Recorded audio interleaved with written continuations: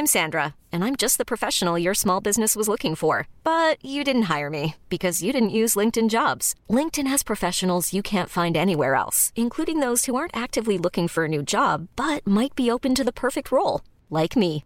In a given month, over 70% of LinkedIn users don't visit other leading job sites. So if you're not looking on LinkedIn, you'll miss out on great candidates like Sandra. Start hiring professionals like a professional. Post your free job on linkedin.com/achieve today. Hey, it's Ryan Reynolds, and I'm here with Keith, co-star of my upcoming film, If, only in theaters May 17th. Do you want to tell people the big news? All right, I'll do it. Sign up now and you'll get unlimited for $15 a month and 6 months of Paramount Plus Essential Plan on us. MintMobile.com/switch. Upfront payment of $45 equivalent to $15 per month. Unlimited over 40 gigabytes per month. Face lower speeds. Videos at 480p. Active Mint customers by 531.24 get 6 months of Paramount Plus Essential Plan. Auto renews after 6 months. Offer ends May 31st, 2024. Separate Paramount Plus registration required. Terms and conditions apply if rated PG.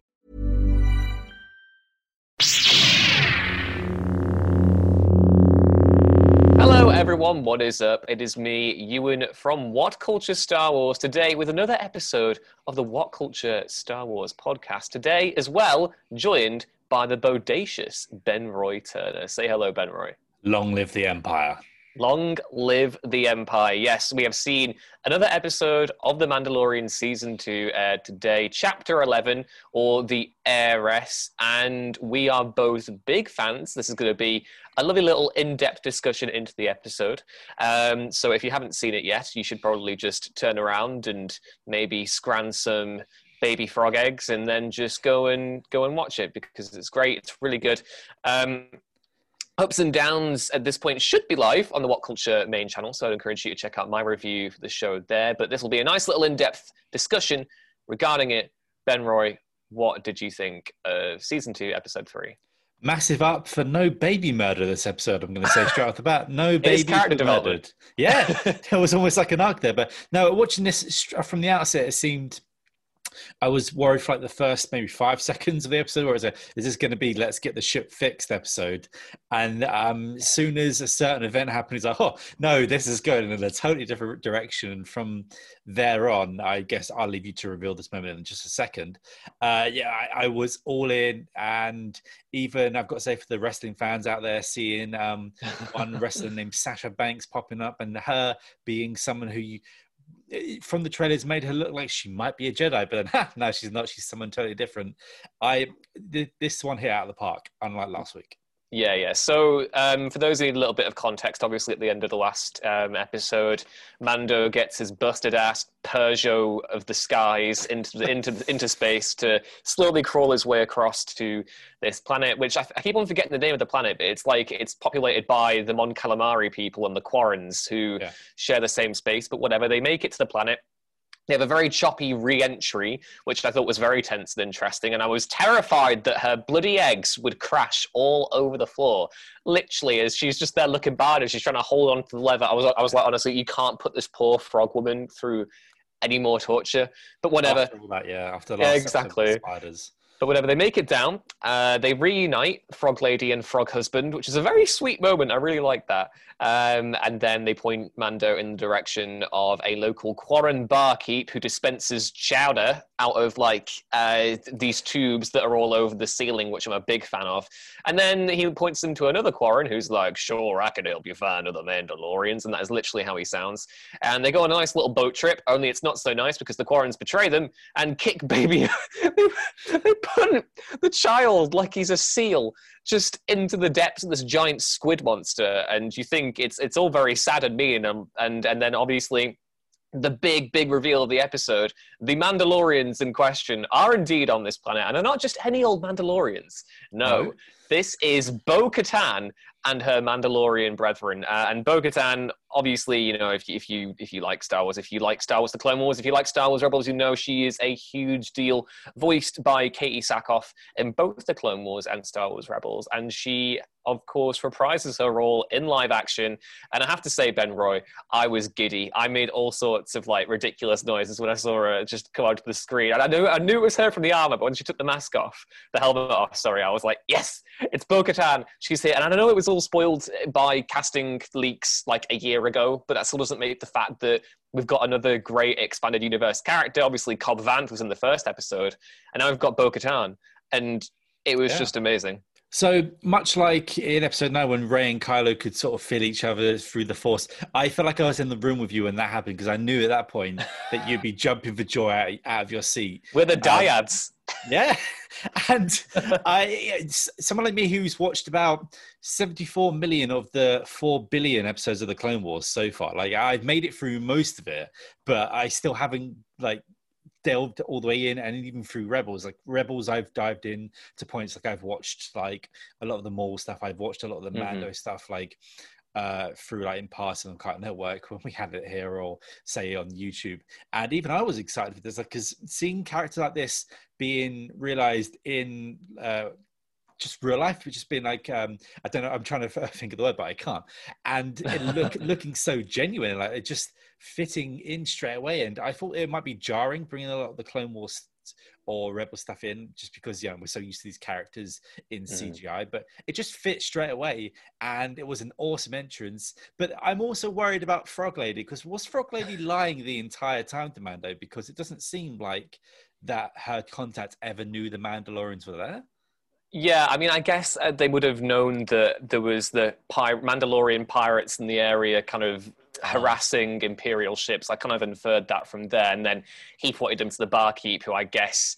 I don't think the husband was in on the conspiracy to get the Beskar off Mando. But no, I totally agree. It was such a cool reveal. And as someone, it's difficult for me because like I'm a massive Star Wars dork, you're a massive Star Wars dork. We're aware of how all these characters and how they exist and stuff. Yeah.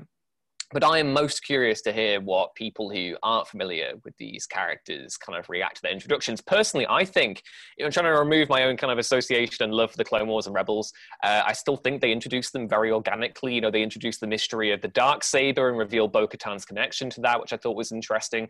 Obviously, if you were aware of Star Wars Rebels, that Bo-Katan gets the Darksaber in that show. And I was very fearful that when they announced that Katie Sackhoff was going to be in this series, I had kind of fearful that maybe it would have been a flashback, that we would have seen Moff Gideon kill Bo-Katan to get the Darksaber, but I'm relieved that's not the case, and it's really cool how they're building towards that massive conflict between the Mandalorian clans and Gideon. But we're getting a little bit ahead of ourselves there. I kind of wanted to touch on a really important moment that I liked that came when they took their helmets off. Now, we've known for a while now that Din Djarin was adopted by Death Watch, the eponymous Mandalorian terrorist group who were all traditionalists. If you're aware of the Clone Wars, they were led by a man called Pre Vizsla, who was actually played by Jon Favreau, so that's a nice little connection there. He was, I think he was supposedly an ancestor of Tar Vizsla, who was the first, Mandalorian Jedi who had the Darksaber. And basically Death Watch wanted to take down the Mandalorian government, who had pursued a policy of neutrality and pacifism during the Clone Wars, and restore Mandalore to its former,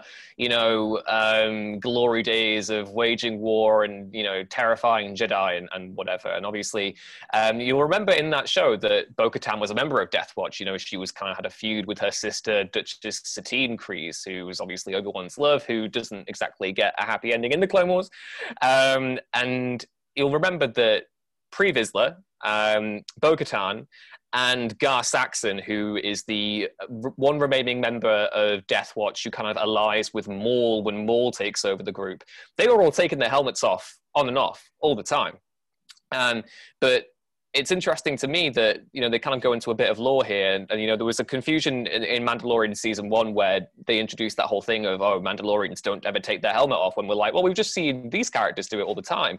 And the explanation here is that Din was a child of the Watch. And I'm going to assume here, I'm just inferring that all children of the Watch were raised to be, quote unquote, better or more traditional Mandalorians than the adult members of Death Watch, taught to kind of honor the ways of the original Mandalore and never take off your helmet. And I kind of liked how that made Din more of an outsider in this episode. He's not familiar with any of the Mandalorians bar his original clan, who I assume must all also be children of the Watch.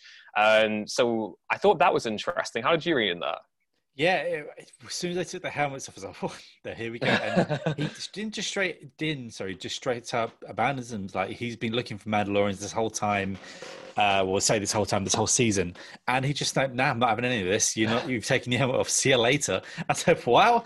And only after they sort of like save him again, and then sort of tease him in there with sort of promises of more leads, does he actually sort of like side of them. And even then, it's sort of like, well, kind of, but not kind of. And it's good to see, but I also thought in the back of my mind, this is gonna keep. The name of the actor who plays Din is Pedro Pascal. Pedro Pascal, because there's been rumors that he wanted to take his helmet off more. Like it seems like this is going to lead into a way that he's going to be able to do it. That's what I'm guessing as well. Like I don't know. This wasn't planned, but obviously this now opens up for him to accept that he can show his face. And I don't know, does that ever lead into him going back to the jungle planet where they fought the ATST and meeting certain people there that he hid his face from and things like that? And just this internal conflict is just adding like a nice another layer to the show, where you kind of like, this is the way, no helmet off there, that's it, done. And will he ever come into contact with some of the other Mandalorians that he was with back in season 1, and will they see him with his helmet off, and will that cause issues? And there's so many things that can come from just the sheer fact that does this main character of the show take his helmet off? And it's so interesting. Yeah, I mean, I think one of the cool things I'm looking forward to with this season is Din building his own clan and really kind of learning what it means to be a Mandalorian and how it goes beyond just tradition and doing noble deeds. Even to begin with, when he was originally a Mandalorian, he wasn't exactly the most ethical bounty hunter in the world. And, he's still constantly learning to be the Mando that the child needs. And again, I think that's really interesting that he has gone from, because he wasn't born on Mandalore. He has now come to associate with an imposter who was wearing Mandalorian armor of potentially someone who wasn't a real Mandalorian in Cobb Vanth and Boba Fett.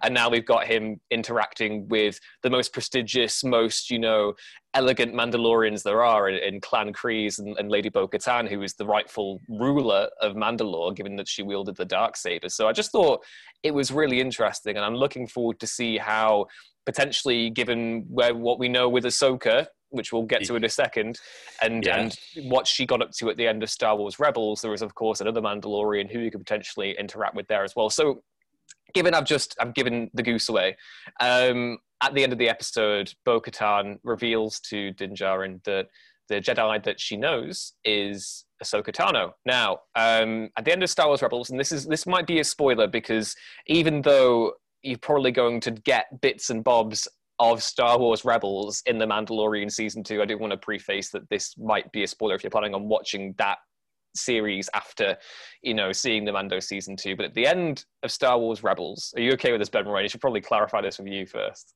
Yeah. I mean, I've seen so many bits and bobs, it's fine. Yeah.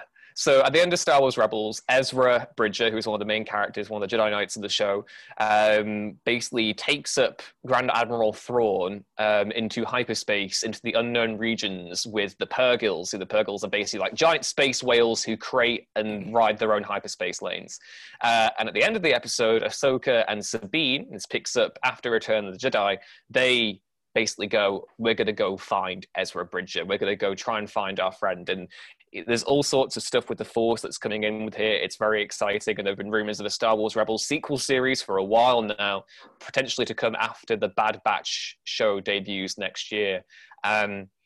So again, I'm curious to see just how much Rebel stuff they put in when Ahsoka appears, because I imagine if, it's several years after Episode 6 at this point now, I'm curious to see, how did their search for Ezra go? Is she still with Sabine? Are they, kind of still searching for him? And how is she going to take a quote-unquote interruption if this Mandalorian comes along and is like, here, have my baby?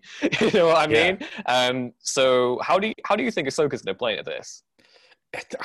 I think Ahsoka's probably going to turn up at the very last episode.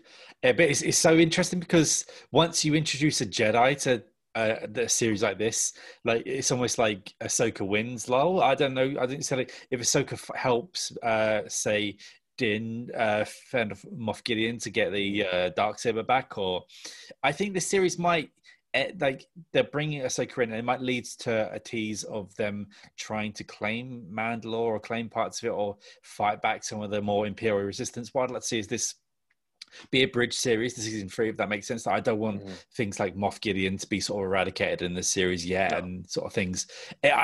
It's so interesting because I don't know how, again, like. Hey, I'm Ryan Reynolds. Recently, I asked Mint Mobile's legal team if big wireless companies are allowed to raise prices due to inflation. They said yes. And then when I asked if raising prices technically violates those onerous 2-year contracts, they said, "What the f*** are you talking about, you insane Hollywood ass?" So to recap, we're cutting the price of Mint Unlimited from $30 a month to just $15 a month. Give it a try at mintmobile.com/switch. $45 up front for 3 months plus taxes and fees. Promo rate for new customers for limited time. Unlimited more than 40 gigabytes per month. Slows full terms at mintmobile.com. Many of us have those stubborn pounds that seem impossible to lose, no matter how good we eat or how hard we work out. My solution is PlushCare. PlushCare is a leading telehealth provider with doctors who are there for you day and night to partner with you in your weight loss journey. They can prescribe FDA-approved weight loss medications like Wegovy and Zepbound for those who qualify. Plus, they accept most insurance plans. To get started, visit plushcare.com/weightloss. That's plushcare.com/weightloss. Since 2013, Bombas has donated over 100 million socks, underwear, and T-shirts to those facing homelessness. If we counted those on air, this ad would last over 1,157 days. But if we counted the time it takes to make a donation possible, it would take just a few clicks. Because every time you make a purchase, Bombas donates an item to someone who needs it. Go to bombas.com/ACAST and use code ACAST for 20% off your first purchase. That's bombas.com/ACAST, code ACAST. I like Jedi to be treated as they are. They basically destroy any. They can win sort of a lot of battles unless you've got so specific troopers designed for certain things or anything like that. So I'm so interested in I can find out how they're going to bring something like that into such a grounded show so far. Like even having the jetpack at the very end of last season felt like they were stepping the show up a level. Now it feels like we're just about to go. We've kind of gone up a level already. And we're going to go up again. So it's just seeing how these are going to play into the next few episodes. It's like, and we still got Boba Fett hanging around. Like I don't know what's going on at the moment. Yeah, I mean, the one consolation I can give you there is that in order to get the Darksaber ethically, you have to defeat your opponent in single combat. So I would assume that Bo-Katan will face Moff Gideon closer towards the end of the series, or at least I would hope so. You know, there is also the maybe the thought that maybe Din will fight Moff Gideon, although I don't think he wants the responsibility of ruling Mandalore or whatever, even though the show is called The Mandalorian, so maybe that's what they're building to. I have no idea. On the topic of just the fact that, you know, Moff Gideon was around in this episode, and it's just great to see Giancarlo Esposito just having a great time because he's just wonderful.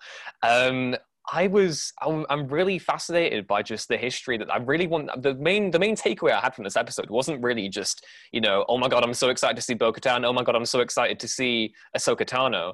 I was really curious to learn more about his history with Mandalore and why he's got such a deep connection with Mandalore in terms of, you know, he was involved in the Mandalorian purges. I want to know how far back his ties go, because it seems as though he is mostly concerned with Mandalorian clans and how he came into possession of the Darksaber. That's like, obviously I'm still really excited and interested to learn all about, you know, looking for other Mandalorians and finding out more of the child's origins. But right now, the main takeaway that I have is like, wow, I want to know the beef between Bo-Katan and Moff Gideon. I need to know more of this.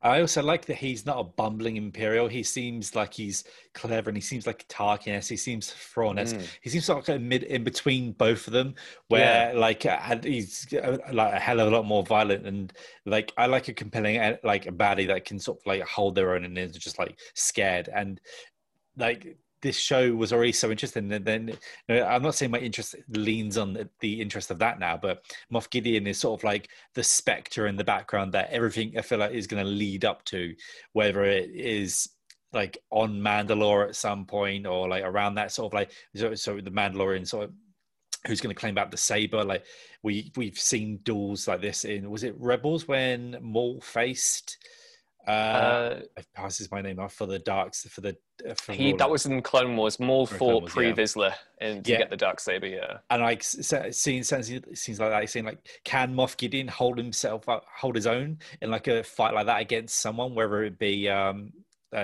any of our main cast, like he is just he's ultimately he's now become one of my most interesting Imperials. Like, I want to read him. I want to have a book about him. I want this, I want that. I want more. I don't need to. I know shows shouldn't lean on like supplementary stuff, like films shouldn't lean on books to explain everything in the background or Fortnite. But I really want to know more about his character, and he's like up there as like one of my favorite sort of like Star Wars villains already, and he's just so compelling. And John Carter plays the bad guy in everything I've seen him in so perfectly now.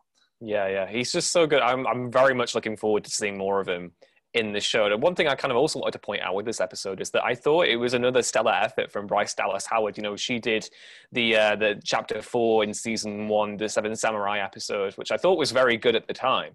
But again, I kind of thought that whereas the first 2 episodes, and not to say that I didn't like them because I did, even last week's, which kind of I kind of want to say that both of those previous episodes that we've had, they kind of meandered and weirdly in different places. And even though they certainly felt cinematic at times, there were moments where it definitely felt a little bit static. This episode, I thought, was one of the most cinematic Mandalorian installments we've had so far. And that might be down to the fact that it was very action heavy. You know, we got a lot of great sequences or whatever, but I genuinely think, you know, Bryce Dallas Howard did a really good job with this episode. And I love the fact that the show is pooling together so many different talents and filmmakers in terms of who else gets to do what. But yeah, it definitely felt tighter to me as an episode, even though it was still written by Jon Favreau. I will say that what this show is doing is humanizing a lot of the alien races within Star Wars as well, rather than just making squealing noises. Like, we're having conversations with some of them now. Yeah. I mean, it was great having the Salacious Crumb-esque thing on the Spitfire like last season, but just nice to see if just as I was with Star Wars, feeling more lived in and feel like more like it's an environment and there's danger around every corner, even for someone like Din Djarin.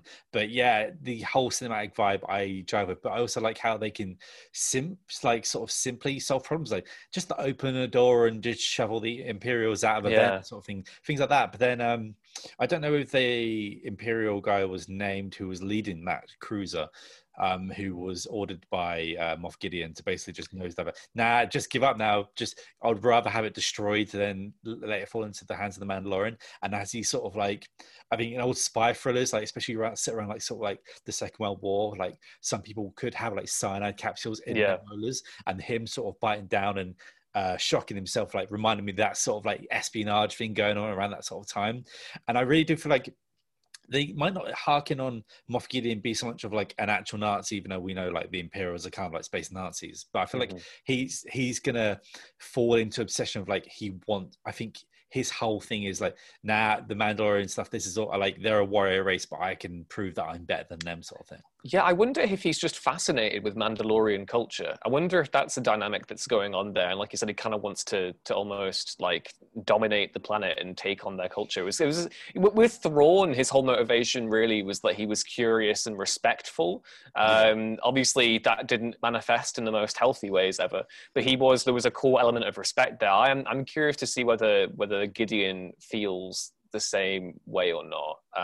It's funny with Thrawn because he's always playing like 2 games where he's trying to be like in with the Emperor and Vader and everyone else, but he's also doing this so it detracts from them ever being attracted to his clan out in the party out room. Like he's trying to like help them so that there's no conflict there.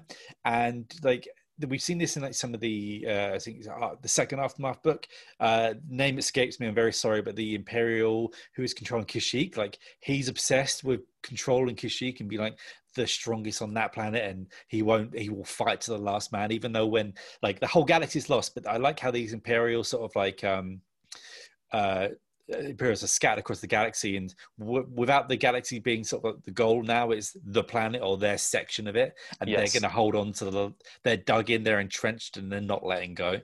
Yeah, I mean that's been one of the most exciting things for me reading a bunch of the expanded universe stuff. Is kind of been learning more about that transition between the New Republic and, you know, the Empire going into the First Order and the Resistance, and looking at how the Imperials were very, you know, factionalized. You know, you have obviously Ray Sloan, who was like kind of the big, you know, guiding force of the main Imperial contingent, but you definitely had a lot of the case where with no emperor to terrorize them, all these power hungry madmen were desperate to exert whatever control they could have.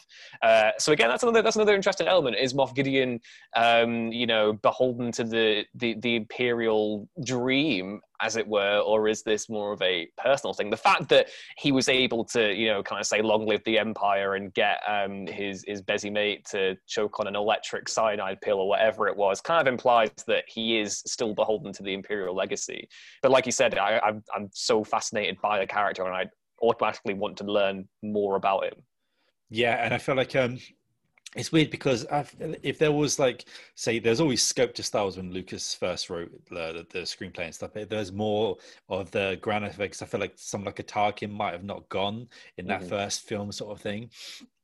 And I feel like almost like Moff Gideon is reliving this sort of fantasy of like, not fantasy, but this sort of like this higher up sort of Imperial that is, frankly, as we know now, just a human who is sort of like, I think because he's so well known that when every time his name is uttered, someone either sort of like shivers or is like, well, I'm gonna off myself because I could take you to them, but then I'm just gonna get around and get it anyway. So I'd rather die now. Like, I'd rather get electrocuted in the face than meet Moff Gideon and have him lecture me about an E11 repeating blaster or something like that. Yeah, those were new guns that those were new blasters that we saw on that ship there. I don't think we've seen those before. They were like a mixture between the heavy blasters we've seen in the First Order and you know, the ones that we've seen in the traditional Imperial arsenal. I will say, before we wrap this up, I've got two things that I kind of want to talk about. One is the speculate. We'll speculate on the next episode in a little bit,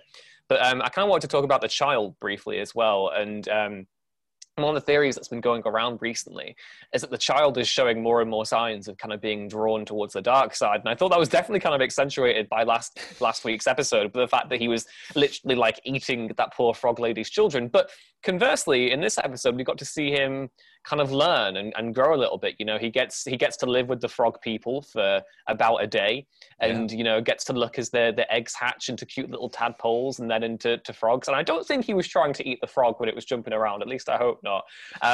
But kill is what the child was saying. Kill. He's just so hungry, man. He just wants to eat everything. But yeah.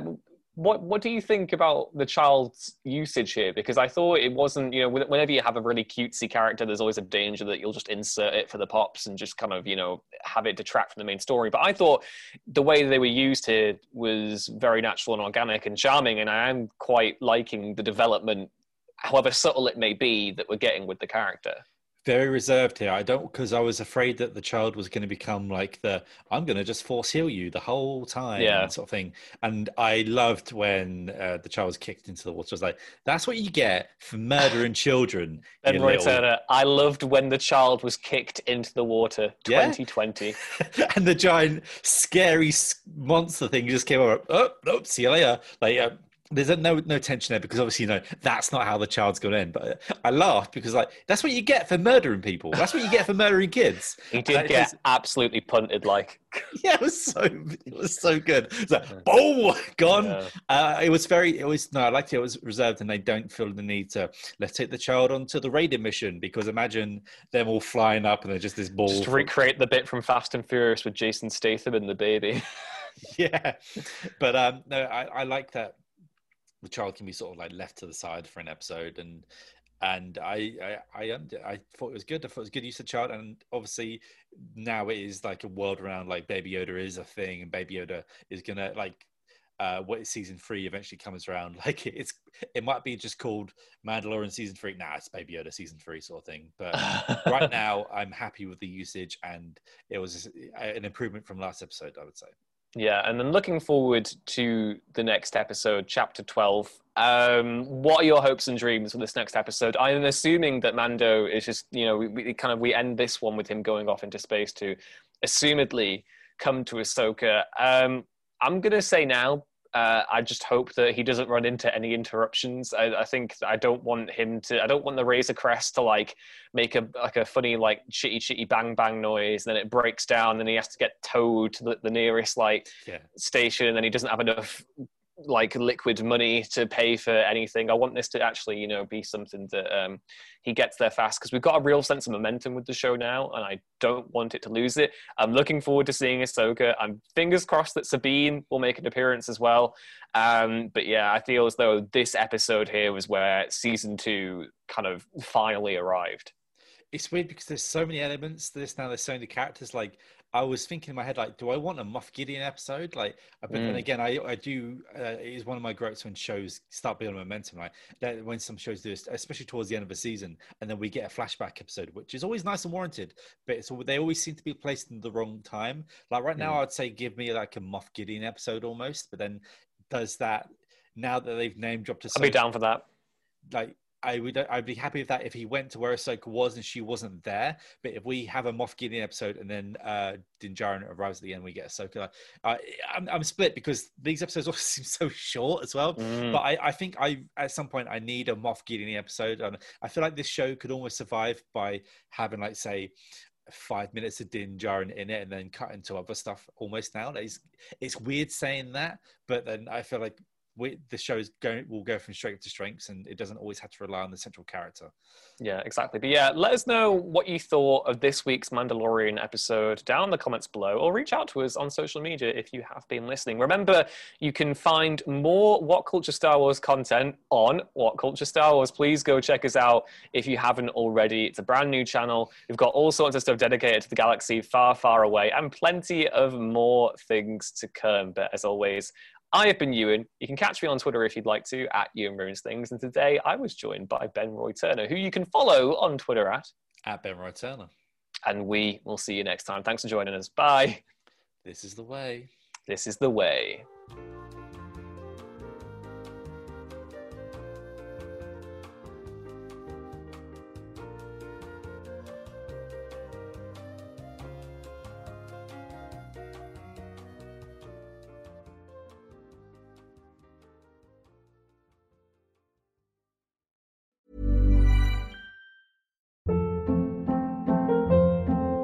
Hold up. What was that? Boring. No flavor. That was as bad as those leftovers you ate all week. Keke Palmer here. And it's time to say hello to something fresh and guilt-free. Hello Fresh. Jazz up dinner with pecan-crusted chicken or garlic butter shrimp scampi. Now that's music to my mouth. Hello Fresh. Let's get this dinner party started. Discover all the delicious possibilities at HelloFresh.com. Even when we're on a budget, we still deserve nice things. Quince is a place to scoop up stunning high-end goods for 50 to 80% less than similar brands. They have buttery soft cashmere sweaters starting at $50, luxurious Italian leather bags, and so much more. Plus, Quince only works with factories that use safe, ethical, and responsible manufacturing. Get the high-end goods you'll love without the high price tag with Quince. Go to quince.com/style for free shipping and 365-day returns. Imagine the softest sheets you've ever felt. Now imagine them getting even softer over time. That's what you'll feel with Boll & Branch's organic cotton sheets. In a recent customer survey, 96% replied that Boll & Branch sheets get softer with every wash. Start getting your best night's sleep in these sheets that get softer and softer for years to come. Try their sheets with a 30-night guarantee. Plus, get 15% off your first order at bollandbranch.com. Code BUTTERY. Exclusions apply. See site for details.